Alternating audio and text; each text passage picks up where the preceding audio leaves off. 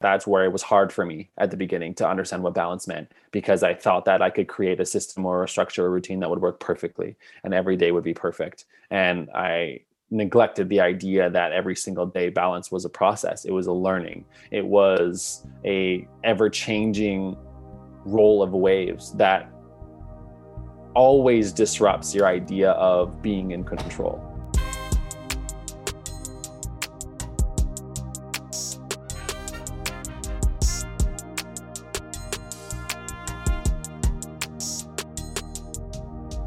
Welcome back, everyone, to the Modern Masculinity Podcast, a space designed to help redefine what it means to be a man in the modern era. Our hope with this podcast is to support men on their journey towards becoming the best possible version of themselves by providing insight, support, perspective, but most importantly, a safe space to live authentically with a community of conscious kings. Every week, we will take a deep dive into topics such as toxic masculinity, men's mental health, personal relationships, conscious leadership, and powerful guest appearances. Men, we see you, we hear you, and we are standing tall beside you every single day in the arena of misunderstood masculinity. Let's get into today's episode. Welcome back, everyone, to another episode of the Modern Masculinity Podcast. I'm your co-host, CK. And I'm your boy, Anwar Ahmed, aka A Squared. And today we're going to have a powerful conversation talking about balance. What are you balancing? Are you struggling to balance? What are you juggling right now? Why are you juggling it? And maybe we can help you reframe that a bit and talk maybe about a concept of harmony. But before we do that, you know what time it is. Mood check. Hey, yo, Coach Kyle. How you doing, man? How's your mood today? What's going on? What's going on in Calgary? You guys are living a different life. What's going on in Calgary, man? Give the people an update. Honestly, listen, we have pretty much dropped all restrictions at this point. When this episode comes out, we'll probably be even less restrictions. I think we're about to do the no mask vibe, which I think is coming Monday. No masks. Are you listening, people? Are you listening to this? This guy said, we're not even wearing masks anymore. Lord have mercy. Wow. It's insane. It is insane. It's crazy. There was one of the biggest lineups and gatherings outside of the two busiest clubs or like just restaurant style like clubs last night. And it was overwhelming to watch the videos because it was just crowds of people standing outside of these two places. And they both have their own little spaces, but they're right next to each other. So there's massive lineups for both. And it's just, honestly, it was just the wildest thing. So it's a little bit overwhelming, if I'm being honest with you. It's a little bit like, whoa, I don't know if I'm ready for that. Because I don't party or partake in a lot of partying myself as well. So there's not a pull. So seeing it makes me be like, whoa, like we're there. How did I'm at a coffee shop and there's like no people and they got their masks on. And that's what happened today. It was the craziest visual. So part of me is like, yay, people are getting the chance to feel like they can live again. So there's a level of vibrancy to them, which I think is beautiful, but it is crazy to see them in those hordes of people. And it's also Stampede. This will probably come out once Stampede's over, but Stampede is about to come. So the tents are up and everyone will be hoarding into the Stampede tents, filling the tents just as the club would be. So that's already on the way. That's coming up on Thursday, actually, for a sneak peek. So just knowing that's coming, I think I just waited for Stampede in my mind for that to happen. So for those that don't know, Calgary Stampede is like the biggest celebration that the city of Calgary holds. And it has every single year. And from my understanding, it's pretty world renowned. I think everybody that I ever speak to knows about it. World renowned or country renowned? Well, people fly in from everywhere. Like we have some of the randomest tourists come through because of that. The States is definitely known. So we have a ton of people come through from the States. So I think it has that kind of traction where you can hear about it at some point somewhere else pretty loudly because of the name that it holds. So it's really just like a big cowboy party. But I do know that the States, a lot of people fly in for it. So wherever there's cowboys, they know about the Calgary Stampede. 100%, 100%. All right. But my mood is honestly, how's my mood? there's a lot of things going on in my space right now still. And so I think for me, my mood is acknowledging the consistent death of self that's happening as I arrive in Calgary. My ego is slowly shedding more and more, and the pieces of who I thought I was are shedding more and more, and giving opportunity for me to rebirth into something new. And it's a daily thing. It's happening every single day. And so I noticed that I'll get to like 8 or 9 p.m. and I'm just exhausted. Like I'm ready to pass out. I wake up, I'm still tired. There's just a lot of energy, physical and emotional and psychological, being spent in here right now. And there's a lot of new things in my space. So we're learning how to understand and acknowledge that all of it is okay, and that none of it should be fearful, and it's not breaking me down, it's breaking me free. And helping me rid some of the chains that I may have had shackling me. And so it's been a beautiful process, but naturally it's quite exhausting. So I'm a little exhausted, to be quite honest with you. Yeah, that's my mood.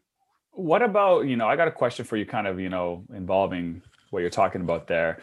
I find like, how does it feel to have a part of your ego die, or have a part of someone who you created die off? And what I mean by that is, like, what type of feelings come up for you when you're going through that process?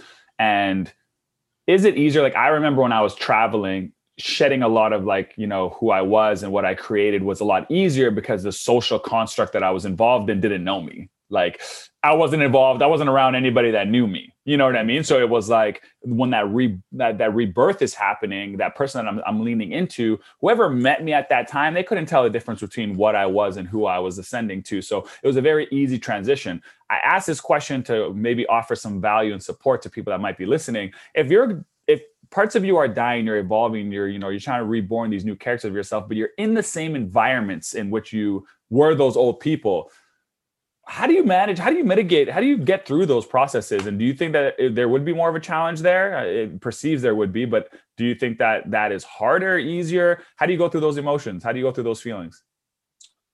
Well, there's a lot there, but I think for me, you touched it well. And it's the idea, like, I'm back home, right? Where I am now is my home city. And I had left it going to Toronto for 2.5 years.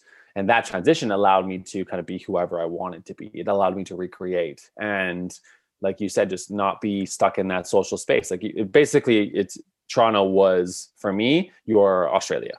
And in that opportunity, it was like, oh, cool. I can rebrand myself completely. And what ended up happening was my arrival back into the city. I recognized that some people were seeing me in that light. And I didn't realize that was going to happen. I figured they would always see me the way I was before. Right. And so it's funny, moving back into this space, you fear the fact that people will see the way you used to be.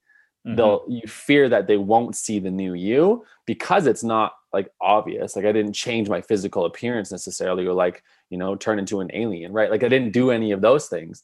I changed the inner work. And coming back here, I had a fear of judgment, of being perceived in that light.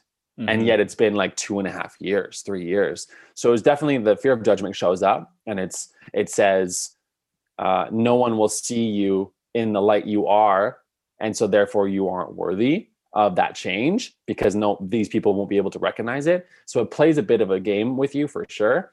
And it is tough to navigate those feelings sometimes, because you're walking down a street you always walk down, and you'll see people, and you're like, what are they going to think of me? Are they going to still see the old me? Are they going to look at me like they used to look at me? Are they going to feel the same way? Like, what's going to happen? I don't know. But you obviously play the story of, they will see you the other way. You don't believe sometimes that they'll see you in the new light, because I think for me sometimes too, I struggle to be like, what change did I make? Like, how different am I? So the fear of judgment is definitely very prevalent. And as far as like the initial question goes of what does the death of self, or the death of that identity, feel like, I don't think it really necessarily feels like anything unless it's acknowledged. So if I didn't have the language to give to this space, I think that I could move on and continue to go and just be like, I'm tired, and just let that be. Like, I could just be like, yeah, I'm tired. Like, I don't know why, I'm just tired. But because I've recognized how much growth I've gone through in this specific space, I recognize that is why I'm tired. And I've found the actual reason. So I think for me, if anything, it's exhaustion. It's definitely exhaustion, because you're working through so much stories and energy spaces that it just ends up taking it out of you. It ends up becoming something you are constantly focusing on, and it has to run its course. And a lot of times the unfortunate part is that with identity comes a bit of shame. And the shame comes from people, or the fear of people not seeing you, or seeing the parts of you you may not want them to see. And so maybe I didn't want someone to see that I have parts of me that were my old self. I'm not sure, but that adds an element of exhaustion to it as well. I don't think it necessarily feels painful. I think that it can feel incredibly overwhelming, because you don't know how to process sometimes. And I noticed too, in the moment, like I'm having to push through resistance. Like I've never pushed through resistance before. Even just having a conversation with my partner, it's like I notice the old me wanting to be here now and show up and basically not show up, shut down and go hide and stop this conversation. And I'm like, whoa, my whole body is feeling this. How do I move through that right now without deflecting this conversation? Acknowledge, investigate, and try to shift into a new energy. And that process each time is a death of old self. It's an unlearning of who I used to be. But it takes energy. It takes a lot of energy. And that's why I believe so wholeheartedly that it's a lot of times it's less about kind of like trying to manage your day. And it's a lot of times it's just trying to manage your energy and understanding what that means. Because energy is such a huge component. So. Nice. Yeah, I think that there's so much value there. And I wanted you to kind of, extend a little bit more on that kind of topic and that ideology, because I know there's so many people, if we think about life, right? That life, we're constantly shedding these versions of ourselves, right? But sometimes our willingness to want to shed that version of ourselves is there, but our environment isn't allowing it to happen. Our environment is holding us into this ideology that you created. You know what I mean? I'll give you a simple example. If you were somebody who was that person who partied hard and like you went for it and like that was who your identity was. So like when people got to the party, you were the guy who they expected, or you were the girl who you expected to like, go for it, do all the shots and like whatever. Then you're starting to slowly like maybe get off that wheel. You don't want to be that person anymore. But every time you show up to a party, the assumption is that you're going to be the one who's setting the tone. It's really hard to shed that person if your environment is not allowing you to shed it. It's like, that constant. And then what happens is you need to build a inner strength that allows you to combat the social structure, to combat the social pressure. And you have to believe in the person you're becoming more than the person that you were. And that isn't easy. And a lot of people don't talk about that. A lot of people don't coach on that. They maybe not, it's not as easy as just flipping a switch sometimes when you are, in those social contracts, because they're so strong. That social pressure sometimes is so strong. And it's especially strong when it's people you already like love and respect and have considered family and you consider friends. It's easy when, it's easy to not care about an opinion from somebody who's third party, who's trying to like, hold you to something that you're not. It's easy for me to be like, no, I don't do that. But when, you've created an identity within a friend group or a family structure, it's harder to shake.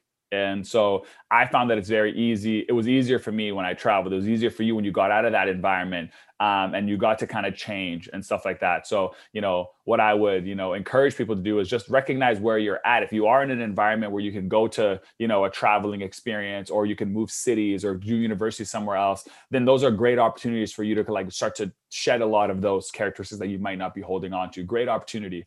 If you can't leave those social structures, just understand that anytime you try to take a step forward, there will be people who are still holding you to your old identity. You need a better inside character to like fight through that and meet that resistance. And so if whatever space you're in, either of those spaces, just know that, who you want to be is still very valuable. It's still very worth achieving and worth going after. Just recognize the different challenges that meet you when you're like forced with different environments, And it, everyone says at some point you should leave your home city. And I think that for me, I never took hold of that. I never thought that because there's so much discomfort there, right? So But what they're basically saying is we want you to go be incredibly uncomfortable. Like go put yourself in, I'll call it the metaphorical fire. Go do that. And for me, I was like, no way. And it was so much to the point where I remember starting to affirm my belief that I wasn't going to leave the city by starting to look at the city in a more beautiful way. More beautiful than I had before. And I was like, oh, look at how great this city is. And that was my belief of I'm never going to move, reaffirming itself and finding the things in my environment that would prove that true. And when I made the move, it obviously was the best decision for me. But the challenge, the hardest challenge, I think, out of all of this, including the idea of shedding identities, is we all just really want to fit in, right? We shared a beautiful video on our Instagram the other day. We're just fitting in. That's the biggest desire, right? And if you think on a primitive level, that was still our desire. We never wanted to go against the tribe. That's not something we wanted to do. So we still face that same ideology now, just in a different context where the community, the people around us, is society. It's an entire city. And it's much bigger than our little horde of, 3 or 4 families that are surviving with each other. So making a change basically says, I'm going against what the tribe does. And I'm going to choose to lead myself through this. So it becomes a very conscious self-led decision, which is not often agreed upon with anybody else in the circle. And what you said beautifully is you take a step forward, but there is literally a chain that someone's tied to you that says, come back. Like, don't change. Don't go that direction, because we're having fun. We're enjoying our time. Like, aren't you enjoying your time? And they pull you back. And that's the tribe saying, hold on a second, don't do that. And I think what is beautiful about my journey is acknowledging that that's happened, but now being able to reflect and be like, interesting. I think that's actually a push. It's no longer a pull. So if someone says, come back here, that's actually telling me I'm making the right decision for me. And I push myself even farther. I push myself harder. I push myself stronger, because it's reaffirming myself and my own identity that I want to create, not the identity that everybody else has created for me. But going against the tribe is always hard. It is so hard. That whole time that you were talking there, all I could picture was, those people who trained with those parachutes on. That to me is like the visual of like shedding an old personality of yours in an environment that is not allowing you to. That resistance, like you're like, I'm running really fast. I should be moving really fast, but that parachute is the environment. It is holding you, and you need to keep turning your legs over. You got to really keep pulling, because it's a battle of, do you go back to where the parachute's pulling you, or do you get to fight for what you want? And I like that metaphor, because it is a fight to fight for where you want to be, to what you want to, like, the rebirth that you want. It's you against, and ultimately what you'll notice is you do that long enough, the parachute just, they give up on trying to hold you to that, and they let go of the parachute. And then the freedom you feel, because when you're running with a parachute, if you've ever been running with a parachute dragging behind you and that thing gets unclipped, you are flying, because you've earned everything to be on, like, to feel that light. That's the whole point of it, is to fight through that resistance so it feels lighter, and so I love that. And if you can just picture yourself, when you're in those spaces, this is your parachute moment. You're attached to a parachute. You got to fight. You got to really turn your legs over. You got to really run. You know what I mean? To get out of those old, because think about it. A lot of these ideologies that how long have we had them for too, right? We're acting as if we just picked that up and just, I'm this today. No. We're talking about 10 years, 15 years, 20 years, depending on your age. Maybe the majority of your life you've been acting that one way. And so to think you could just shed it overnight is not realistic. But what is realistic is that you can, have that death of self. And I think that death of self concept is very, very powerful. And in the right environments can really help you change your life in the right direction. 100%. It's very much a phoenix rising. For sure. That's what I love about these conversations is, just when we talk, there's just so many openings to kind of get into deeper topics. And so I'm happy we had that moment, but my mood coming back full circle. Yes, sir. I think I'm kind of having a little bit of that rebirth situation in my life right now, because I I just came back to Toronto from Winnipeg. You know, it's every time I go back and forth, it's like who I was and who I am, who I was and who I am. It's like this, you know, it's this yin and yang of being able to see myself in different chapters, right? And so I've lived in Toronto now since 2018. I've gone back to Winnipeg probably 2 or 3 times in that time. And what I've noticed now is that when I go back to Winnipeg, I'm not worried about who I was there and all those kind of things. That I think that happened when I came back from traveling. Like all that work that I did got embraced. Like you said, you know, how you said you were worried you weren't going to be seen. Same thing happened to me. I got seen for my growth and who I was. And it was awesome. I think now every time I go back to Winnipeg and I come back to Toronto, it's this pull of like, how much did I grow in that time that I was in Toronto? Like, what did I do to move the needle in my life? You know, because it's always, you chose to move there. So what are you getting out of that experience? Like every time you come back, it's like, are you staying? You know, and it's like, I'm not done yet, you know, and you go back. So it's always a measuring stick for me of like, how much have I grown within that Toronto chapter? Like the last time I was here, do I feel any better in some of my spaces? Do I feel worse? Is it time to come back to Winnipeg? Like, do I want to be around that family and that support structure? Or do I still feel like I have unfinished business? And so for me, coming back to Toronto this time, I just feel like I'm just inspired. I just feel like I still have so much to give to this city. I still feel like I have so much to learn. I think the pandemic actually stole a year back from learning about the city, but gave me a year back about learning about myself. So, you know, there's kind of that duality. But in terms of, you know, to specifically address how I'm feeling, I am feeling like I'm dedicated.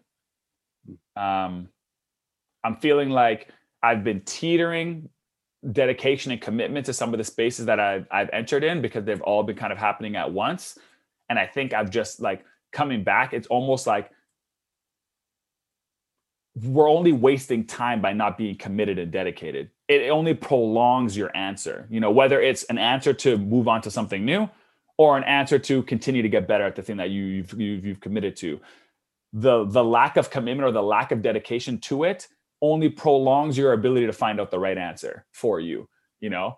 And so for me, it's like coming back this time, I want to be able to go back to Winnipeg next time I go back there and have answers. And that's only going to come from dedication and commitment to my craft and to my spaces, you know? So that when I go back there, I'm like, I gave it my damn all. I really committed to these things. And here is my findings. You know what I mean? And based on my findings, I want to do X, Y, Z next. You know what I'm saying? So I think that the pandemic kind of made us all a little bit confused and got us all a little bit, you know, all over the place on our commitment levels with what we were doing. Like if you were in a job, you're like, do I like this job? If you were in a relationship, you're like, do I like this relationship? Like, and gave us all a little bit of that query about the things that we were doing. And I think that I'm reinstilling that, you know, getting back to like, let's go back to the commitment level we had before all the queries and all of the, you know, the question marks came up. So I'm feeling very determined and a lot of it, we'll talk about a great topic today about balance and harmony and stuff like that. And so, you know, for me, it's like, I'm feeling dedicated and committed to like finding that balance within these spaces, you know, and giving my all to these spaces. And what does that look like? And then hopefully having, with some tangible results from my efforts. So that's kind of where I'm feeling like right now and what I'm excited about coming back. I love that. I think that we have a similar experience in the context of moving cities. Do you find, because I think I kind of felt this, do you find that when you move cities away from your home city and then you go back, do you feel like there's almost an expectation that you should be different, that you should have learned something, so you should come back different? I like the word that I don't like expectation, but I do think that the word comparison is definitely always there. Like it's always a comparison, right? Like it's, for me, every time I go back, it's always like, hey, just to let you know, you left X, Y, and Z and blah, blah, blah, blah, blah. And like, there's like all this, like this list over here. And I got to always find enough bullet points on this side to like balance out the list that you just gave me. You know what I mean? It's like, if I'm on the phone with my mom and she's talking about Vancouver, she's like, you know, well, your family lives here and this lives here. And I'm like, I need to now combat all of those with some bullet points for Toronto. You know what I mean? To justify why I've chosen that city over that city. And to Winnipeg, it's like, well, the cost of living is this, and this is this, and this is this. And I got to feel like I got to bring up all my other reasons for why I think that Toronto's, and the reality is that like all these cities have great things. So you're making me fight an uphill battle regardless. Like I love Vancouver for certain things. I love Toronto for certain things. I love Winnipeg for certain things. So it's almost like they're making you compare against yourself, like as if you are trying to talk one down and put one up. And I'm like, no, and so the way I kind of choose to, answer it is more based on just chapters of my life. Like I always answer questions in chapters of my life. I always say that right now, Toronto feels like the right city for me. That's how I choose to answer questions like that, because, I'm like right now I'm 20 or I'm 30, I'm entering this stage of my life. I'm this and that, where maybe, if I was in a, committed relationship and we were trying to build some different other things, I might choose a different city to kind of manifest some of those goals and stuff like that. So I always try to answer it from like time of space and where I'm at in my life and things like that. But yeah, I definitely think there's always comparison. And what was the word you chose? Expectation. Expectation. I would say there is a minor expectation that you have done by choosing something different, that you must be gaining something different than I'm able to get in this city. So I do think that there is a little hint of that. I don't associate as much with like people that aren't in my close circle when I go back. And I know that those people don't have expectations of me. They just want me to be happy, Mm-hmm. So maybe the general public would have, if I were like, if pandemic was open and I was just at a restaurant and I saw a colleague that I went to school with at one time, he would maybe, or she may have an expectation that like I chose a different life, so I should be X, Y better. You know what I mean? Or X, Y, whatever. But my close family and friends, they don't carry those expectations on me. They just want me to be happy. So, I don't directly feel it from them specifically. Beautiful. Love that. Yeah. I think it's just an interesting component of it is I feel it. Maybe it's a story that I've told myself of that. You go to this new experience and you go to this new city and you automatically have to come back a different person, because then what did you even go there for? And why did you even bother leaving? And, what was the point of it all? Like you made such a big deal about it by leaving and uprooting. And it's like, why bother doing that? And I feel like sometimes there's this displaced energy that says you need to come back different, and you do. But I think sometimes it's those little small, like minute things that you don't recognize that have actually changed. Do you think it needs to be something bigger? Like, I went to Toronto and now I'm successful, or like now I've landed all these big jobs, or I have, all of this stuff. So I think that there's an interesting story that may have played out there, but I know for me, sometimes I feel it. And I think coming back here, I also feel it because I've taken a personal step back in a lot of different things and a lot of different areas. So I think that sometimes I place that pressure on myself. Yeah. So it's just fascinating part of the process, but I was just curious if it was part of your process too. Yeah, I think what I'm starting to learn more and more and more about nowadays too, is that like the word expectation, if there was a percentage of the times that I use that word, 80% of the time it's coming from myself. And 20% of the time it's like an actual expectation someone has of me. Like a lot of the times when I'm in these expectation conversations, the opposite energy or whoever I'm speaking to, whether it's my boss or my mom or whatever, they're like, who said that? You know what I mean? Like, and I'm like, and I'm ripping on like a bunch of stuff. Like I'm supposed to be this, I'm supposed to be this. You got, and it's like, it's coming from maybe the pressure that I feel from those bodies. But when you talk to them, they're like, I don't know where you came up with that. Like, I just want you to like reach what you said you were gonna. Like, it's almost like as if like, in a weird way, by someone like encouraging you to get after what you want. Like when I give you advice, right? I give you advice. I like whatever, blah, blah, blah, blah. I actually don't, it's not binding. I'm just trying to give you advice, but you take it as like an expectation. You're like, Anwar said this and this and this and this and this to better my life. And so now when I'm in those spaces, I'm carrying Anwar's like advice so heavily that it's like, it feels like an expectation. Like it feels like something I'm supposed to do. You know what I mean? But the reality of it is that just like Anwar just gave you that advice, whether you took it or not, he just wants you to be happy. He was just trying to help you move the needle in your life in some capacity. It wasn't an expectation. It was just words to help you move and find the energy to kind of progress, but we embody it as expectation, same way a parent wants you to get an education. They're just like, they're like, hey, you should get an education, or you should, educate. That advice is coming from a place of like, I just want you to progress in life. I want you to take natural progressions. But then if you're all of a sudden sitting in a university class, like, my parents told me to be here, blah, blah, blah, blah. It's like you took advice and you made an expectation out of it. You know what I mean? But the advice really was ultimately just move needle forward. Like I just want to help you help yourself. You know what I mean? And so I think there's just a funny little switch there of like, and I'm realizing that for myself now, is that like, you know, I am putting a lot of expectations on myself from people that I love, but they actually don't have that expectation of me because they're worried about their own life. Like, Right. they're focused on their own life. And they're really trying to like, you know, move the needle in their life and stuff like that. And I think that advice and expectations could be separated sometimes. Yeah, absolutely. And something that came up for me as like a beautiful way of expressing it is that we project our expectations, and that projection comes and stems from our insecurities. So whatever we're struggling with ourselves is the curated expectation of we think someone wants this from us when they really don't. And that is because we want it from ourselves and we're just not doing it, or we don't feel right about it, or it doesn't feel aligned, but we're not willing to make a decision out of it. And so the fear kicks in, and then we say, no, they want this. So that way we don't have to own it. We don't have to own that part of ourselves, right? It's very much make sure I'm this beautiful light person, and that I'm never not bad, or I'm never bad. And I'm not guilty or shameful or whatever. Like I'm always this beautiful traits, and all of the shadow stuff is not me. So we block it all out. So then but inside it's like, hold on a second, like you are all of these things. But the more you deny me, the more you're going to project what I am onto other people without you even seeing it. And I think that's what sometimes expectations end up happening, is just a projection of whatever you feel insecure about with yourself, which may feel like a personal attack. But for me, it's very much an opportunity to take radical responsibility for my life. If I'm projecting something onto someone and it's an expectation of something and I blame it on them, if I can become aware of that, then I have the opportunity to become responsible for it and say, I'm going to do what I want to do now, because I see that whether that was a reality or not, I still have choice. I still have the opportunity to make a different decision.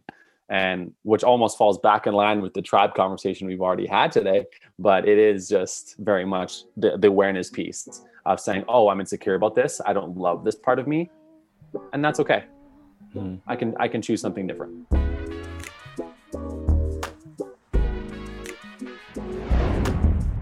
My friends, let's talk about mental health and the sponsor of this podcast. This episode is sponsored by Tether, a peer-enabled mental health and well-being platform for men.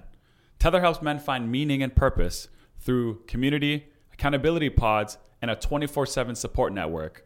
Tether invites us all to be a part of changing the face of masculinity and letting every man know that struggling and vulnerability doesn't make you any less of a man.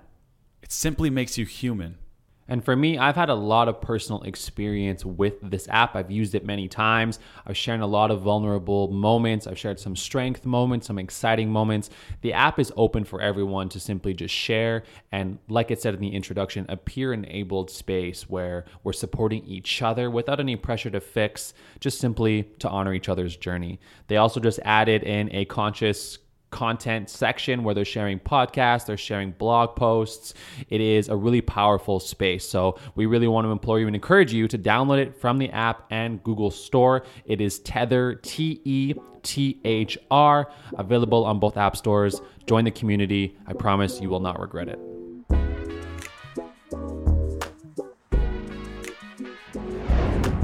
All right. So today we're talking about balance. The tipping of the scales and the difference between balance and harmony.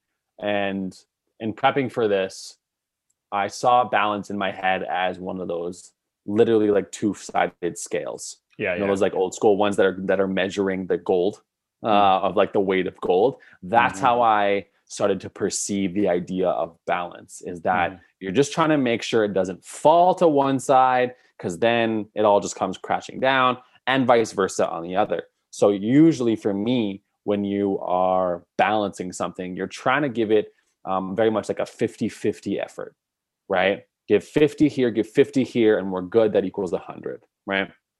And as a man, I think this is also an interesting conversation, because more profoundly, I think that there is more pressure on women to find balance.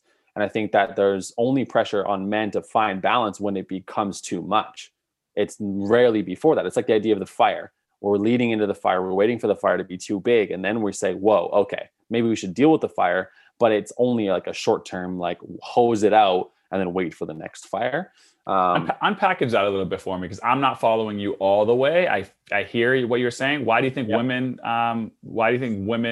or seek balance more and then men seek it after? Just unpackage that a little bit more. Yeah, because I think from my research and from what resonated with me is that there's really only one major role for a man traditionally, and that is to financially provide for the family. So it's to go to work and then come home. Go to work, come home, provide financially and come home. That's the traditional model. Traditionally, men don't have any more necessarily responsibilities on top of that. Yes, right. They're supposed to be a father and a husband. They're not juggling as much. Yeah, they're not juggling the other components because they're not expected to. If you talk about relationships, men don't talk about that. Women talk about that. And so it seems like women are juggling that more than men are. When you talk about the upbringing, well, the traditional model says women do the upbringing, the nurturing, and the caregiving. So the traditional model says they balance that, not us. So as men, I understand sometimes that the idea of balance can come across as like work less. And to a man, it's like, well, that doesn't make sense because I'm not supposed to work less. I'm supposed to work more to get more, to provide more.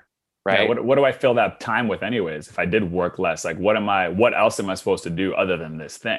Exactly. Right. So that's where I think where the research came through very clearly and profoundly for me is like, oh, interesting. Like we're not being more traditional. You're speaking to traditional. Yeah. Yeah.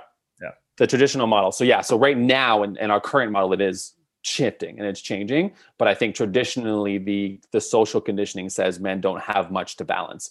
There, if anything, there is a work-life balance, which is everyone. Everyone's trying to do the work-life balance, right? And for those that can't see, I'm putting this in quotes because this is such for me, a dead conversation. I think that it's been talked about for so long that I just don't think there's much pull to it anymore. This idea of work-life, because yes, that's technically what we're doing. I think it's just the phrasing, the concept, the phrasing of it is what I consider to be dead.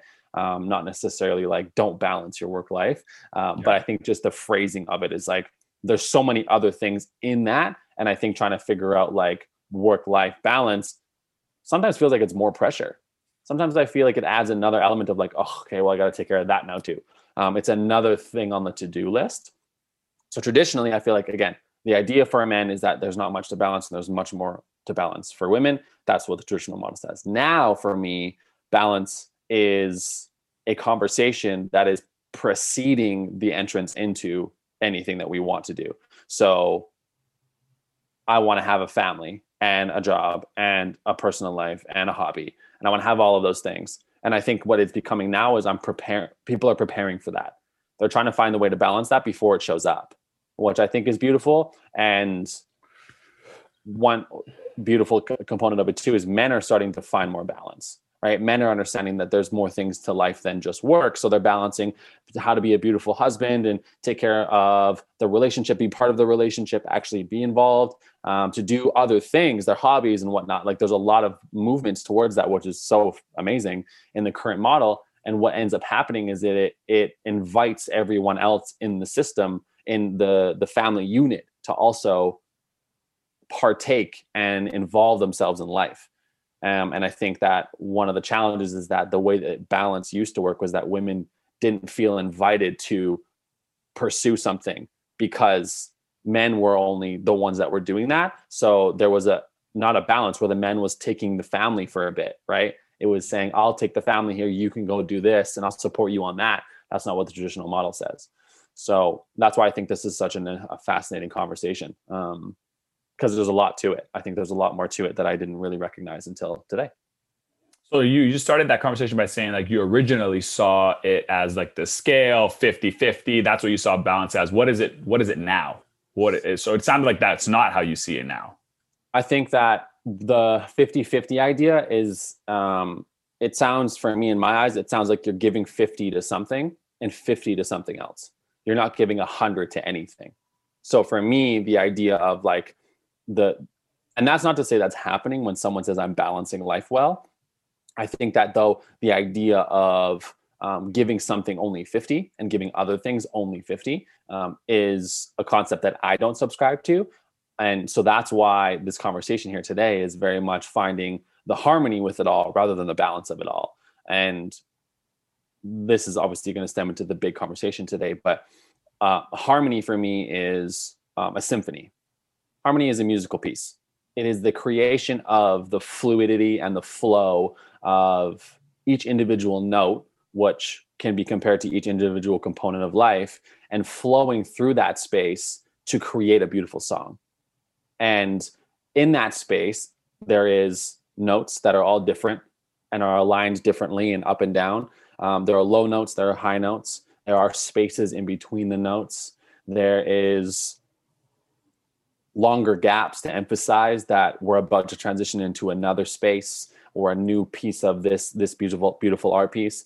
And so finding the harmony between my day is what I seek now, rather than necessarily focusing on how do I balance all of these things. It's okay, I have priorities, but I need to prioritize in the sense of first note, second note, third note, in order to make this song sound beautiful. And in order to make this symphonic creation last and be profound and be powerful. And that's where, for me, the harmony is so much more powerful, because it doesn't feel like I'm giving 50 to anything. It feels like this is my priority now. I'm going to focus on this. This gets 100. But I also recognize too that there's other areas of my life. There's not just this one, because there's not just one note in the song, right? There's multiple notes in the song, and every single one has to be hit in order, like hard. It has to be punched. It has to be focused on. If you lightly hit the button on the trumpet and you don't push the arrow fully, the song is no longer fully present.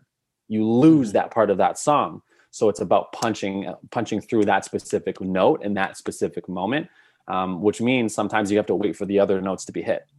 Can't hit the whole note or the whole song in one day, right? It is about the fluidity in the journey. And I noticed that for me, the idea of balance is so incredibly future focused. It's like I'm so tunnel vision on what is coming, and I'm so not anywhere near where I am now, because I'm not trying to create a song in this moment. I'm trying to figure out, how do I balance for tomorrow? How do I balance for next week? How do I create this balance, this 50-50 idea? And it didn't resonate with me. It felt like it was adding a pressure to me, where it's like, if I'm in my day to day, how do I find the harmony in what I'm doing? Maybe I spend 5 to 10 minutes of reading here, and that's okay. And then something else shows up that I need to address, and that's okay. Allow the harmony and the flow of whatever is happening in that moment to progress, rather than being like, constrict my whole day, like give me a box to fit in and just put me in it. That's how I felt balance was to me. Nice. I am obsessed with the transition of the word balance to harmony. I love that. Like, I love that language. I mean, I know me and you have talked about it a lot before in the past, because harmony does, it gets anyone who is like myself. My personality type is very like routine oriented. Like, if you would have caught me a couple of years ago and you said, hey, Anwar, you have to do these routines, I would essentially cut out anything that doesn't fit in that routine and then start like living a very not fulfilling life, because it's like, you told me to do this. My brain likes that. My brain likes this. And then, you know, it's like, I like following that routine. I like following that regimen. But what harmony forces your body to do is go, but then what about that one time when you feel like this, but your schedule said this? And then now what? You know? And so for me, hearing a word like that is powerful, and it's empowering, because I'm like, oh, but like the note wants to go up. Like, I want to do this and my schedule says do this, right? And where is the flexibility within your schedule? Schedules can do such a great job of giving you order and structure. 100%. But when you do it too hard, then you lose flavor. You know, you lose flavor of life. You lose the thing that we can't tangibly quantify that we like about life, that social setting, that hobby that you used to do, all those little nuances, you know what I mean? And so what I like about the word harmony is it interjects a thought process and a perspective for me that's like, hey, but you want to go play basketball right now. Like, that's what you want to do. You just watch March Madness. Your schedule says do this, but you know, like, you want to go play, you want to go shoot hoops for a little bit, go do that thing. So I love that. with that being said, in your overall kind of trajectory of balance, you can say you agree with me or not. My overall feeling of balance is a little bit different to yours, and I think from how I heard it. And I'm interested to have this kind of back and forth because I thought we would land on different sides of the equation. For me, balance is like, because what I've noticed with myself is like, when did balance become a relevant topic for me? Right? Because I didn't need balance when I was a kid. I needed zero. I knew what I was doing. I was going to school and I was playing basketball. There was no work. There was no existence of balance. Like, I wasn't juggling things. It was like, everything was so simple. Like, it was like, it got simple. And then at some point in my life, it just like I was trying to tackle a lot of things. And I was like, whoa, now this word matters to me. Like, now this word is like something I'm actually trying to achieve and seek. And for me, it happened really early. Like, when I was, I've shared this story multiple times, but I moved out when I was like 18, like fresh 18, 17, just turned 18. I wasn't even 18 for that long, like 3 months, 4 months, I was 18.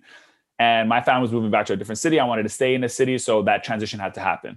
And so first thing I'm trying to figure out is living on my own, right? At 18 years old. So like, we're talking about your mom doing everything for you to like, mom's gone, dad's gone. There's nobody around anymore.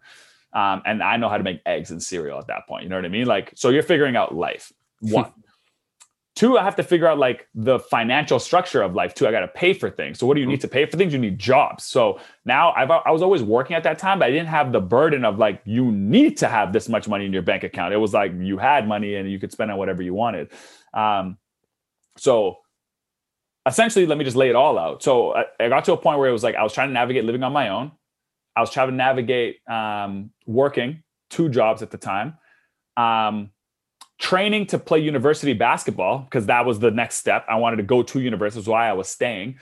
The social life that I already had prior to all those other things leaving me, like, you know what I mean? Balancing that and those friendships. So then it was like, holy, I actually felt like, you're working 2 jobs. I was training at 5 a.m. I'd train for 5 a.m. until 7:30. I'd go home, I'd get on a bus, I'm doing public transit. I get to my day job at like 9:30, 10. I do my day job till like 4:30, then I clock into my night job at 5, I work until 10, and then I come home, right? And then now the weekends you're using it for social. So like your schedules now feels like it's filled out, but then it's like, there's some times where you're so much more tired than other times. Sometimes you have the energy to do it. And I'm like, oh, I haven't seen my friends. Like then that was the first time in my life I was like, I haven't seen my friends in 2 weeks or 3 weeks because my schedule took over. Like, you know what I mean? And now you're like, your friends are texting you like, what's wrong with you? And you're like, oh, I need more balance in my life. Like I haven't seen people. And it became a thing, right? But what I realized is that as I got older, that cycle never stopped. like it was almost like I got injected into the world of trying to seek out balance, and then game never ended. Like it was like just new responsibilities, new friend groups I'm navigating, so what I realized is like, is balance something that is even achievable? Like, or is it something you're just constantly fighting for? You know what I mean? It's not a destination as much as it is a journey word. Like it's something to have in your mind of like, remember everything that you're doing, try to find the balance in it, try to find that harmony in it, but there is no end goal. There is no shavasana. Like when you're in yoga and you're just laying there is no shavasana to balance. It's more like, so I think the way the 50-50 looks to me is like people who are trying to seek balance and they're in their mind, they're picturing Shavasana is a yoga term for when in the beginning, before yoga starts, when you're just laying there. It's the most peaceful yoga pose. You're just laying there. You're basically waiting for the class to start. You're just breathing. It's a very, very like, there's nothing going on. You're not doing anything. The best. Yeah. You're chilling. Right. And I think that some people's perception of balance is that, is like this super, everything going on. You're very like, right. Which almost feels effortless, right? Like it's almost like you're associating balance with effortlessness. Where for me, I actually think balance is more like wakeboarding, right? Where you're like behind a boat, you're trying to follow these waves. You're balanced because you're on the board. You haven't fallen in the water, but it's active work to maintain that balance. Like you need to continue to, if you stop focusing for 1 second, you could go left or right, you can go in the water. Because I think the waves are a better representation of life. It doesn't stop. Like, and it will come this way, this way, this way. And the effort is, how do you make sure that you understand that your feet are on the board, that you're balancing? Like you need to, like even the term finding balance to me, it sounds like an active exercise. Finding balance, not balance. It's finding balance. Find the rhythm, find the waves, find the ability to know that like things are rocking, but you're in there and you're balancing it, versus trying to think of it as like shavasana. You know what I mean? Like it's just still and it's like, it's done. It's over. Like you found it. Because if you think of balance that way, then that's where the negative spiral of trying to find that peace you struggle with, because it doesn't end. There is no ending of this. You know what I mean? You're going to miss an event. You're going to miss this. You can't get it all.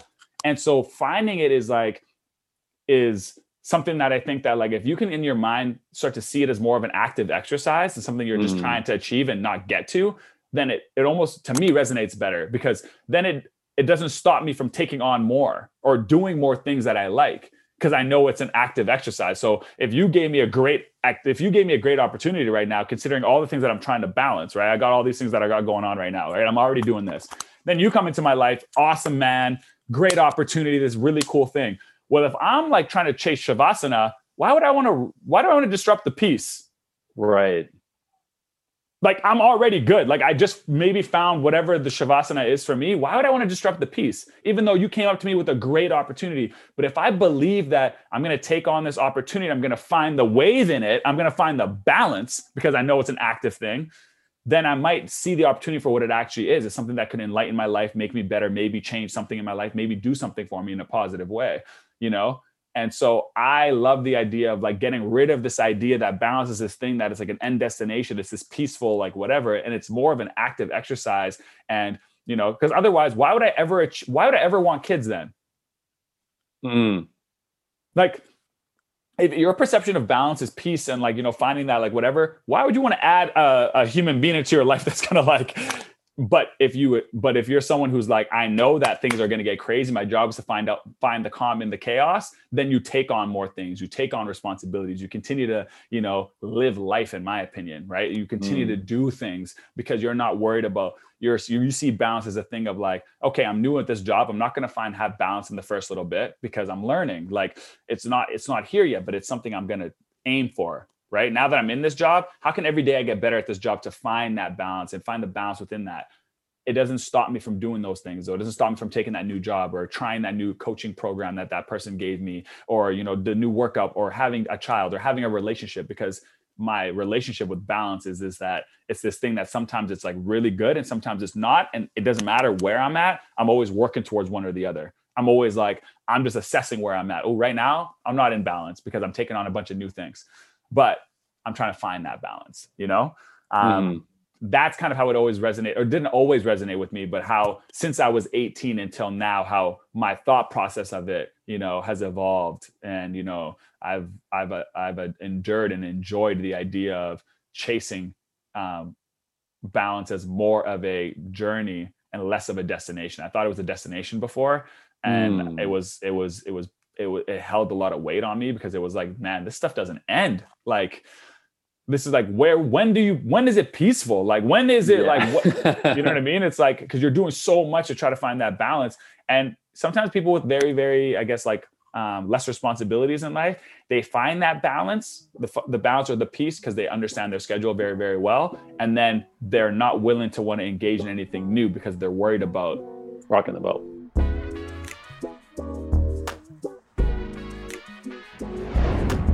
I think that that was such a beautiful story. I think that there's a lot to take from that, because I think what first and foremost it speaks to is that some of these ideologies that we hold, like, they're okay to transition. They're okay to develop, right? It doesn't need to mean the same thing as it meant 10 years ago or 5 years ago, or even an hour ago. It doesn't need to mean the same if it no longer resonates with you. And the transition that you went through is so powerful, because I think that there was, I definitely aligned with the idea of the peace and like the destination of balance. And I think that there is a moment that we're all, and especially as men, we're very mission focused, right? We're very directive. We're very get the mission done, accomplish the mission. And that can sometimes leave us in a pretty disdained state, because we thought that balance was a destination. So we just keep fighting it. And then we think we find a piece of it. We think we find a piece of it. And we're like, oh, see, I told you I could get balance. But then it's gone just as fast as it came. And what you, I think, speak beautifully to is that life operates on a very cyclical nature, right? So you address one part of your life, right? Let's say your job. You landed the dream job. We're good, right? So then you're like, okay, we're good in that department. I don't need to focus on that anymore. I already got it. We're good. Then you do relationship, right? And then you do kids, and then you do finances, and then you go all the way around. And inevitably, there's only so many components of life until you come back and you're like, I hate my job. And you're like, wait a second, I landed this great job. Why is it all of a sudden now I don't like my job? It's because the cyclical nature of life took your focus away from that and got you focusing on other things. So then you came back and you started to question the job, because the job may or may not have fit in the appropriate slots after you went to the cyclical nature. So the harmony for me is like knowing that life will operate that way. But a beautiful way to describe this is the actual example you gave, where you're balancing on the, what you call the wakeboard? Wakeboard, yeah. Anything that involves, snowboard even maybe, yeah. Right. So when you're trying to balance on something, right? Like let's say a wakeboard or a balancing beam or whatever, you're trying to navigate what's going to keep you balanced, right? So you try one thing, and that one thing kind of works or doesn't work, and you have to figure out how that looks, right? I move this way and I'm good. Okay, got it. Oh, but wait a second, I might go too far out that way. Got it. So then I need to come back here and try this movement. And then what ends up happening is you forget about the first movement because now you're so focused on the other one. So then you try to come back to it, and over time you start to gain what we'll call experience in each of those tiny movements. But you had to come back to them over and over again to navigate how to balance on that wakeboard. And I wish people were watching this so they could see us like do all these fluid movements. Yeah. We literally look like we're on wakeboards. But you have to you basically come back every time from experience, right? The movement itself, the aspect of the board doesn't change. The board is the exact same. That's like the life's cycle, the life's circle. All of the components are the same, but every single time you come back from experience. So finding the balance necessarily, like there isn't one, because the circle is moving, the wakeboard is moving, and at any point you could fall off if you forgot that component, right? If you neglected that one for too long. If you just completely said, no, that's not important, and just put it in the closet and said, no, I'll deal with that in 5 years. But that's not how the cyclical nature of life works. It's going to come back. Mm-hmm. The challenge is, like it takes the understanding that each component will be a focus, but in this very moment, it might not be the one that I'm supposed to focus on right now, but it will be. And it's finding the harmony of what needs to focus now. And that's kind of like, for me, like that note. Like this note needs the attention now. You need to hit that note. And then when you hit that note, you go back forward and you hit the next note. Mm-hmm. And then 5 notes later, it's the same note that you hit over here. But now you're like, right, I remember this note. Boom, punch it even harder. Like hit it harder, make it louder, And that's how I think that it's beautiful. But what I don't want to take away is I think that sometimes harmony can sound like this effervescent, beautiful, eloquent, like perfect life where you don't have structure and everything just is so great. Like I don't want it to sound that way, because I do believe that self-discipline is self-love. That self-discipline is self-care. So if having the routine is part of the harmony. But what you spoke beautifully is what happens when something interrupts the routine. What happens when something gets in the way? And I think a beautiful way for me to wrap my mind around it was when I learned that this very simple statement is that nature is not in control. Nature is out of control.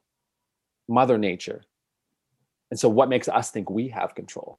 If nature doesn't have control, it grows here and it grows there and it's over there and it's in the rocks and it's whatever, it's all over the place. Nature really is organized chaos, right?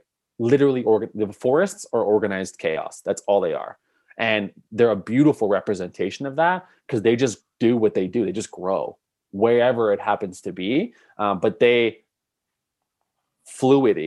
find the harmony, and maybe I need to grow taller to get to this sunlight. And I think that's how we operate too, is that life is going to happen. Life is inevitable. So the balance idea of achieving it doesn't make sense. Because life's going to come in and wash all of that away with one big wave. and you're going to be like, damn it, I got to go find balance again. Mm-hmm. Which it is much more empowering for me, which is why I like the word change, harmony, because harmony sounds empowering. Balance for me became a little disempowering because it was such like a big thing and a big focus, and everyone was talking about how to do it and everything. Everybody was struggling with it and everybody sucked at it and no one could figure it out. And when I introduced the idea of harmony into my life, it said, oh, okay, let me find the fluidity in this day. Let me find the fluidity in everything that's going on. And that could mean wake up and have your morning routine and do that structure and then get to work and start the work. But then if an important part of my life comes through, that's okay. I got to go handle that because that's the harmony. That requires attention right now. That's the harmony. And if that doesn't come and my day works out exactly as I want it to go, perfect. That's great too. That just means that was the harmony of the day. Those were the notes I needed to hit today. Let me add to that conversation because you did a lot. I wanted to cut you off in the middle of it to kind of add to the metaphor, my metaphoric mind, and always trying to paint pictures that people can wrap their head around. You were talking about the person on the board and leaning too far this way, and then it being all components of the board. I'll wrap up that metaphor and then I'll trampoline into the next topic. But I think the wakeboarding metaphor, the reason why I resonate so deeply with it, and you did a great job of adding to it and adding another layer, is if the board is, what you put value on in your life, and you put whether it's your career, and if you want to picture a wakeboard, picture, the front of the board as your career, the back of the board as your relationships, and then left and right can be, your health and maybe, impact and influence. Those are the things that matter to me, right? And you're on the board.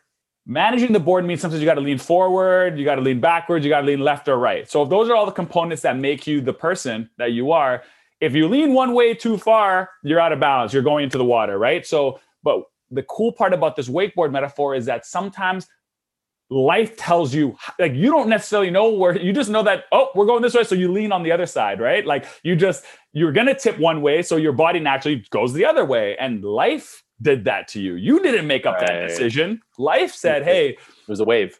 It was a wave. And you adjusted to the wave by leveraging the other components of your life. And if the board makes up who you are, and if you're looking at this board, number one, define your board.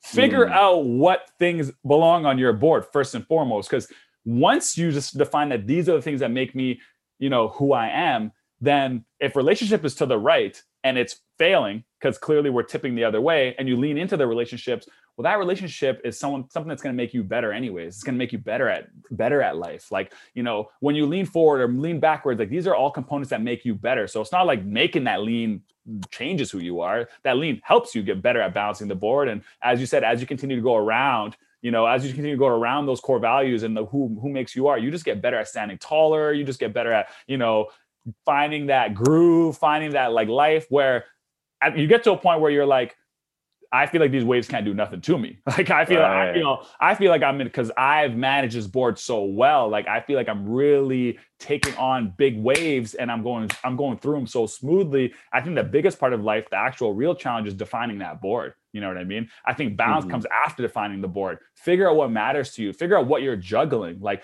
figure out what are the components that you're actually saying you want balance within. If there are things that don't serve you, you're gonna find that you're in that chaos. You're gonna find you're way out of whack because you haven't actually sat down and said, I value X, Y, Z, blah, blah, blah, blah, blah.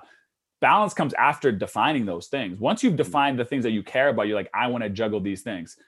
And you're like, I'm committed to this board. Then we're in the balancing act now. Like now, okay, let's figure out the balance within these things that you care about. You know what I mean? And sometimes that comes with compromise and sacrifice. A lot of times it comes with compromise and sacrifice.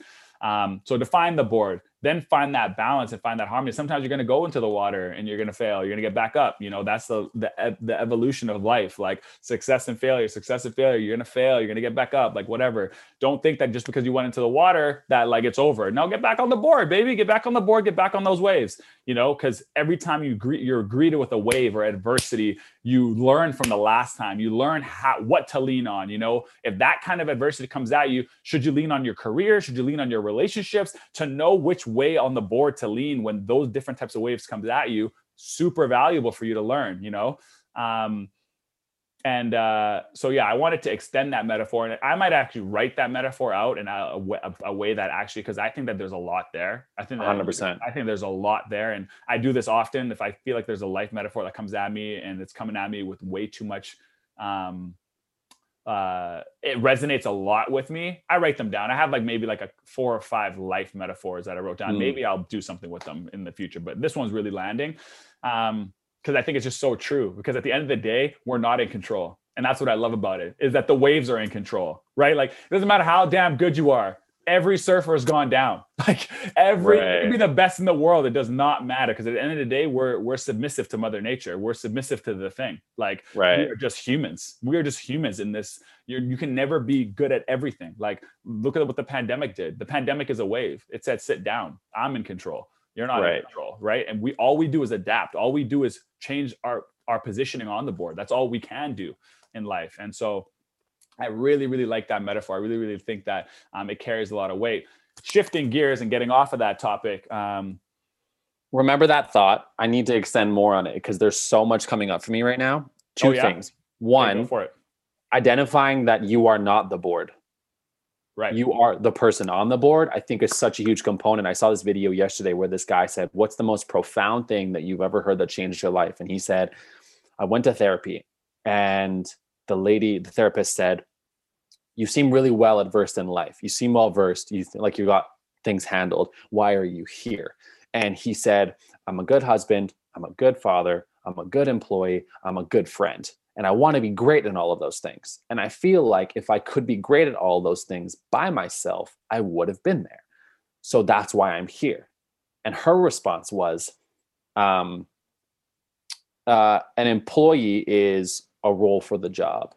A father is the role for the children. A husband is the role for the marriage, the wife. But who are you for yourself? Who are you outside of those roles? And that's where I resonate with this wakeboard idea, is that all of the pieces on the board are often just your roles. They're not necessarily you. So who are you on the board? What does that stature look like? Who are you on the board? That's what I really feel is like one of the most powerful, like almost stepping stones, because what ends up happening is you have to be a person even to be willing to get on the board.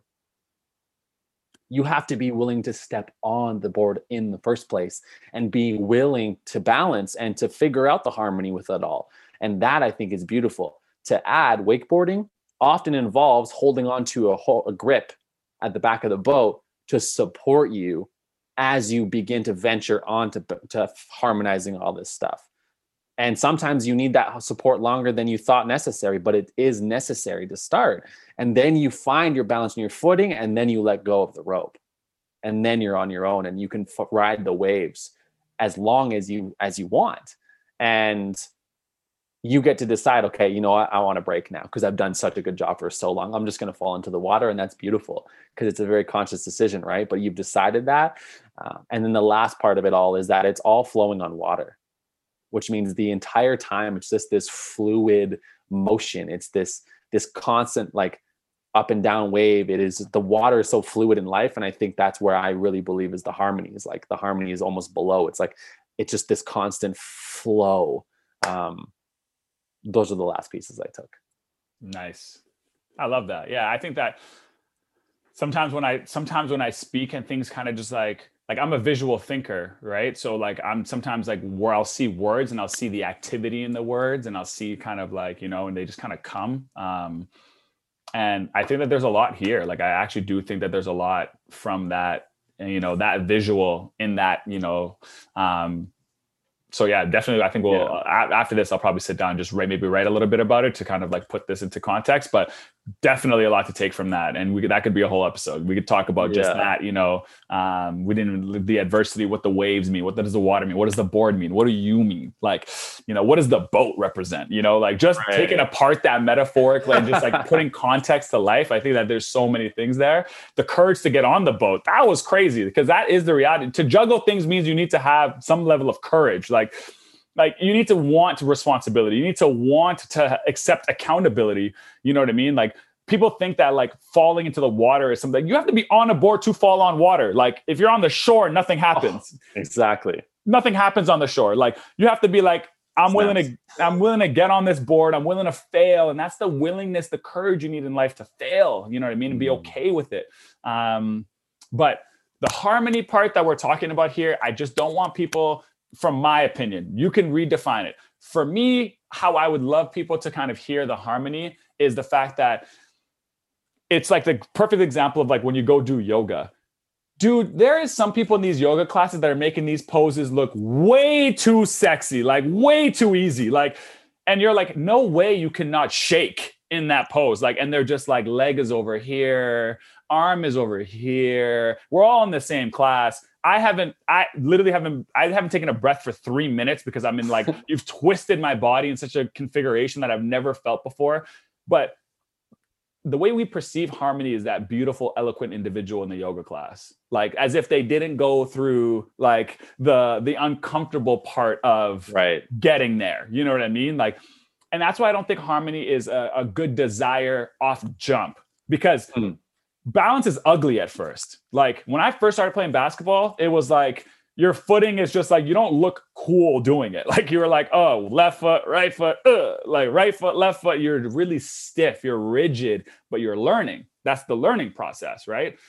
Harmony to me is this idea that, you know, once you've committed to the learning, once you've committed to the balance, you know, if we want to go even back to that metaphor of the wakeboarding, when you're first figuring it all out, you're thinking a lot. You're not really in harmony. You're like thinking a lot. You're like, then you're like, you're wakeboarding, you're laughing, you can enjoy the waves. You're in that music. That's when I'm in like that seeking for harmony stage. You know, I think there's a hard mental block if you're seeking harmony when you're not that good at something, like, because it's just not the right thing to achieve at that moment. Like, when I'm in that yoga pose and I feel very I feel very uncomfortable. I feel very like, and I know what the beautiful part of this looks like. For me to try to fight to get to harmony in that moment it's like not really, I don't feel that it like resonates, you know, but what does resonate to me is finding peace within that discomfort. You know what I mean? Finding and knowing that it doesn't look pretty right now. And that's fine. Like, you know, it doesn't look pretty right now. And harmony is something that is a byproduct of effort. Like to find that harmony, in my opinion, is the byproduct of putting in so much effort into what you do that like you now found the harmony in it. It's like, to me, harmony is, if instead of balance being the end destination, to me, harmony feels like more of an end destination for me. Like when I'm moving beautifully within all my spaces, I'm like, whew, I worked for this. I earned this, you know what I mean? But balance is the journey for me. Balance is like the ugliness and the beautifulness and like the, you know, where sometimes it looks great and sometimes it looks horrible. And like, it's just like the balance to me is like where sometimes I look great. I'm standing tall. I look good. Sometimes I'm wiping out. I look ugly. Like, you know, balance to me is the journey, and harmony is like that beautiful, like I got there and I earned to be here because I did all the work to get here. Like I deserve this harmonious, like musical piece that you know what I mean? Because I think that for me, harmony is something that is a byproduct of, you know, effort and hard work. And it shouldn't be achieved in the beginning of something. It shouldn't be seeked out at the beginning of something, because then you're almost like using the wrong expectation to get somewhere. You know, you try something fair. Like, that wasn't beautiful. Like, you know what I mean? You've never done this before. It's not going to be beautiful. Like, so that's a little differentiation for me. 100%. I think that what comes up for me too is just to support that narrative is that the harmony of the day never for me means that it's going to be a perfect day or that it's going to be always beautiful. And I think that it definitely can come across that way. I think harmony integrates balance. I think that it's an integration of, it's an expression of, and it is a space where you allow yourself to know that it's okay for the waves to come and for the waves to hit, and that waves to sometimes knock you off your board.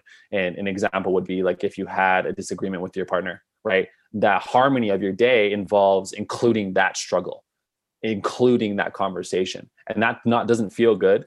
and there's resistance there and you're not agreeing and it's not super connected, but that's the harmony of the day. Because thinking balance wise, it would be like, I'm not addressing that because it's not a part of what I'm balancing today. And the harmony says, no, that's the next note you need to hit. That's the note. It's not, you can't skip that note. You can't skip those pieces. And that's what I think is beautiful about this conversation, is this is also helping me unpackage the clearer definition of harmony. And so that's why I always appreciate the fact that you challenge the narrative, because harmony definitely does involve the drops and the falls and the slips and the mistakes and the perceived failures, because that's the next note. The next note is the failure. And it's beautiful too, because in order to create a symphony, you have to learn how to play the instrument. Mm-hmm. And if you don't know how to play the instrument, then the symphony can't necessarily be created because you don't know how to hit the note. So it is about knowing that I hit 4 notes in a row, and the 5th one I didn't, and it was terrible, and I missed the button on the trumpet, which means in order to find the harmony of it all, I may need to go back and hit all of those notes again, and hit that 5th note again with experience, though, knowing I'm going to hit all these other 4 perfectly. And then you may need to learn another instrument or have supporting instruments come in and help with the harmony of all of it. There's so many aspects of it, but none of it means that you just start playing the instrument and the song comes out beautifully, because that's not how anything is learned. And harmony, yeah, it can definitely sound like you're deflecting or acting as if there's no struggle in life. And that is definitely not the case. I think that the harmony involves the struggle. I think the struggle is part of the harmony.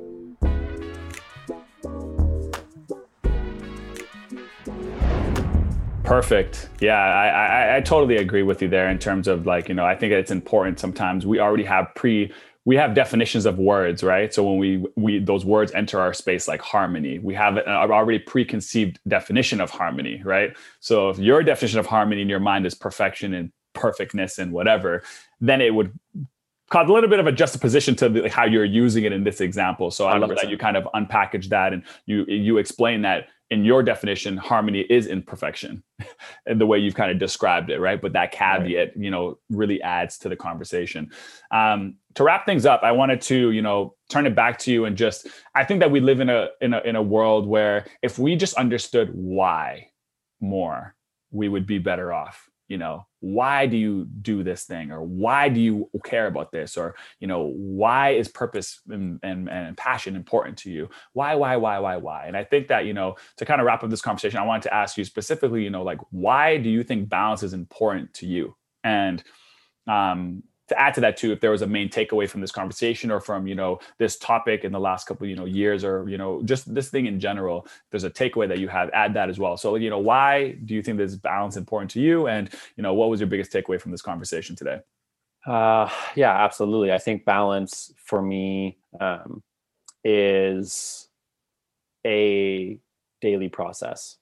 And I think that that's where it was hard for me at the beginning to understand what balance meant, because I thought that I could create a system or a structure or routine that would work perfectly and every day would be perfect. And I neglected the idea that every single day balance was a process. It was a learning. It was a ever-changing roll of waves that always disrupts your idea of being in control.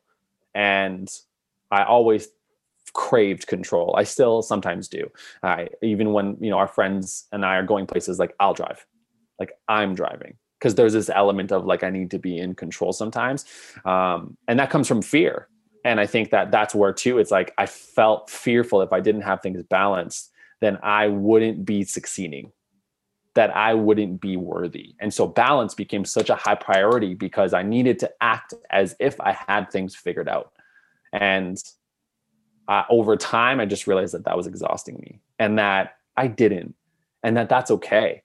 That was a hard reality for me to turn into. And it still is, because I still feel we'll call it the social pressure, the societal conditioning, the parental pressure of having things figured out so that they can potentially be appeased of the pressure too, of worrying about me, because I wouldn't want that either. So make it seem like you're good and then you got balance and you got harmony. And, through this process, this conversation, I realized that it's important to acknowledge the harmony or the component of harmony that is not what we consider to be beautiful. It is part of the challenge. But for me, harmony is so necessary and integrating the balance within the harmony. It's also necessary because otherwise I would be just a pool of water on the floor and I wouldn't be flowing in any direction. I would just be water sitting. And the direction, the riverbank, is where I begin to find the harmony, where I begin to allow myself to flow, but understand I'm structured. I'm on a mission. There's a purpose here. There's something bigger than myself.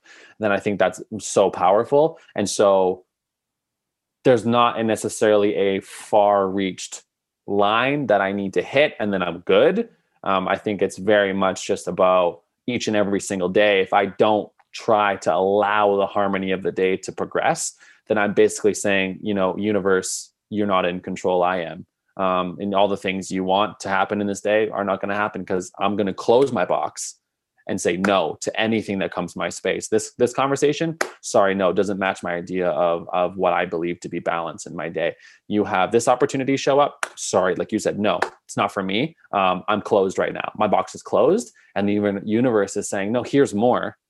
Here's something that could change your life. Here's all of this. And I'm saying, no, that doesn't match my idea of balance. That doesn't say that's harmony. So no. And the universe doesn't operate that way. And our life actually doesn't operate that way. We just like to think it does. So the harmony of life allows me each and every single day to embrace what's coming. And if it's not something that's beautiful or perfect, or I perceive to be a forward trajectory, then that's okay. And that's how my day is meant to unfold. And I'll do my best to provide structure for myself and focus and mission and purpose. But if I, like I said, block and close myself off and I don't remain open, then I'm limited to what I have now rather than open to what could be, open to what is being offered to me. And that's what I believe for me, the balance and the harmony comes in, is I'll balance my gym and my relationship and my work. And I'll do my best to have all of those be focuses each and every single day. But at the same time, anything could show up on my plate today that I could acknowledge, and it could completely change my life. I don't know. But if I only think I have 4 priorities today, and that's the only things that I'm going to allow my mind to focus on, like I said, then I'm limiting my opportunity. I'm limiting my life. I'm saying I'm not powerful enough to get more. I have what I have now, and that's enough.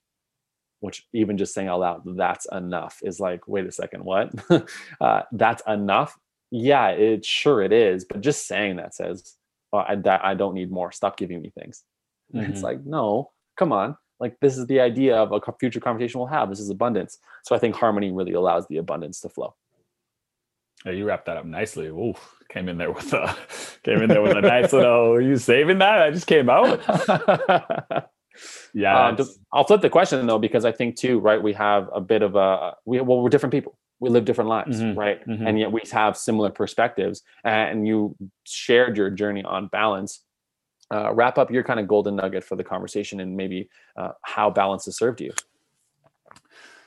Yeah, man, I think for me, balance is super, super important because it's, to me, balance is a direct understanding of the work for me. Like, there's a direct correlation to me between balance and journey. Like if journey is the assignment, balance is my grade.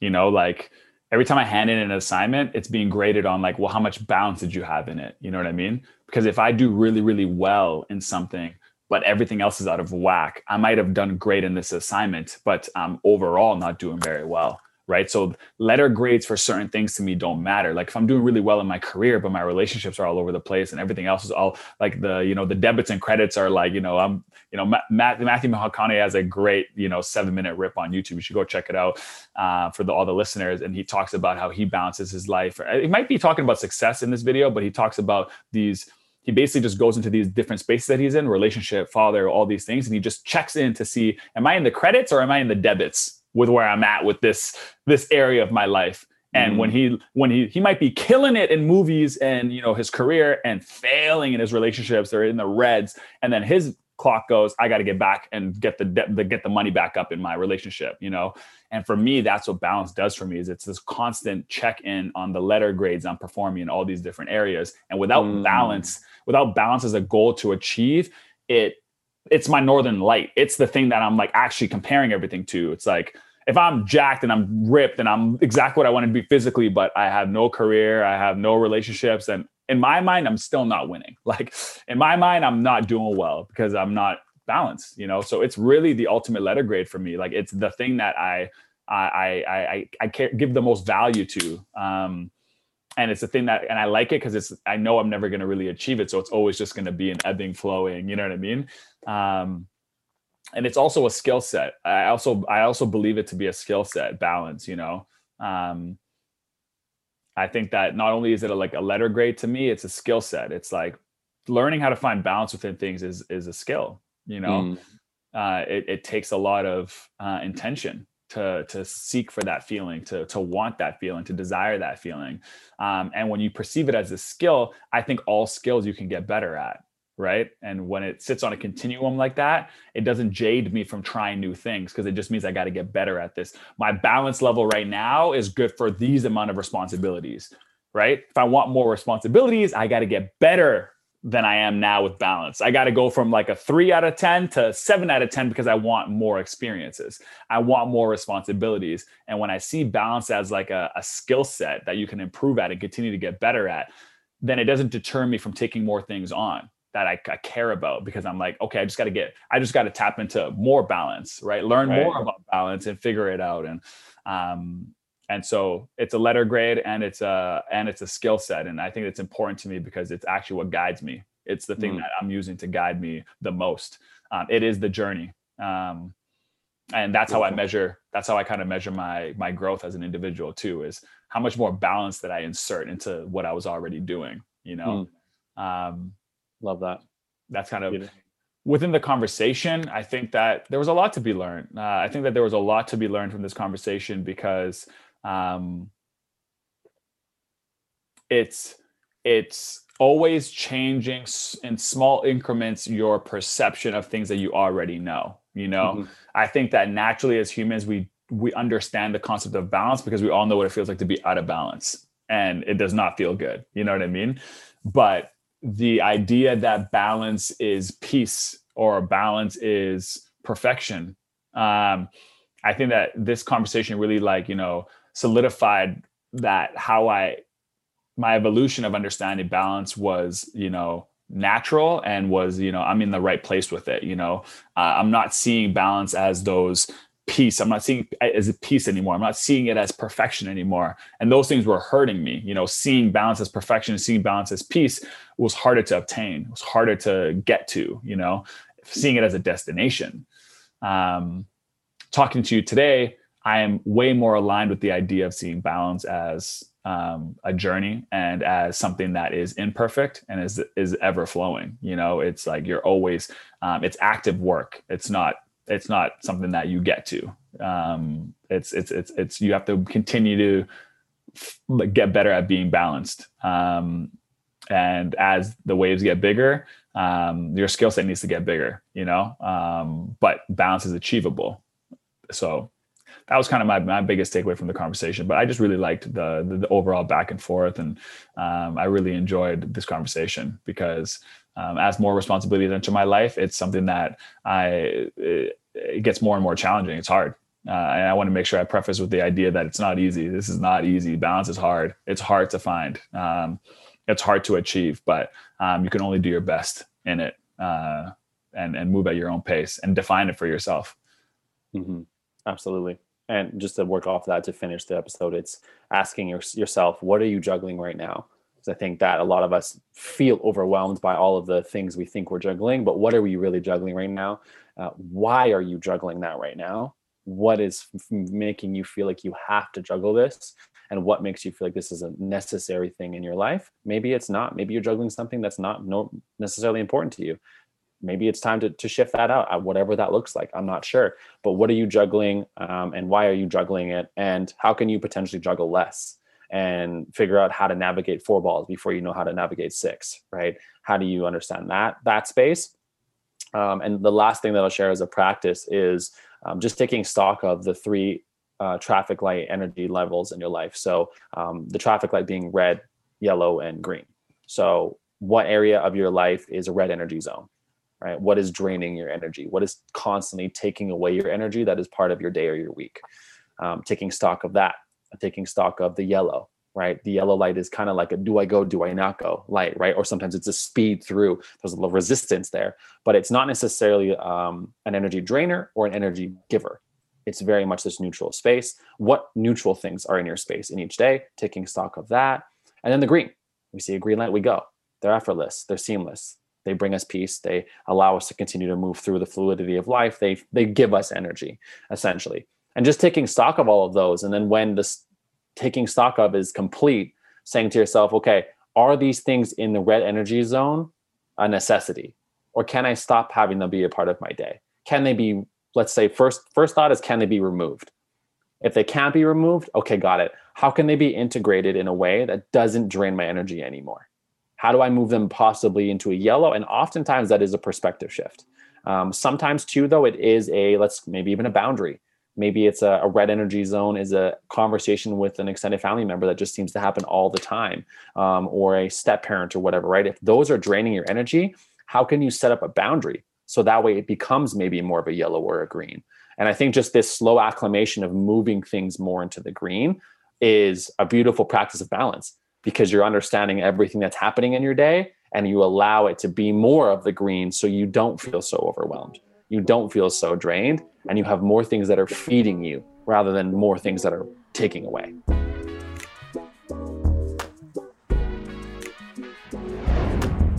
So to move into the next week's episode, as always, this is CK with the PQ for you. And this PQ is very simple, but very common. What is your definition of success? Your personal, unique definition of success. What does it mean to you? How do you see it? How do you live it? How do you embody it? We'll talk about it next week. What's up, everybody? Thank you for tuning in to another episode of the Modern Masculinity Podcast. I hope you enjoyed this episode, and we invite you to join us next week as we put out content every single Wednesday. Our goal with this platform is to create a community to support men on their journey of becoming conscious kings. And in saying so, if you took any value out of this episode or previous episodes, please share, download, subscribe, and if you're feeling really up to it, go ahead and leave a review. You can follow us at Modern Masculinity. Remember, it's with a K, not a C, to represent the mask that we wear. And like always, thank you for listening, and we'll see you next week.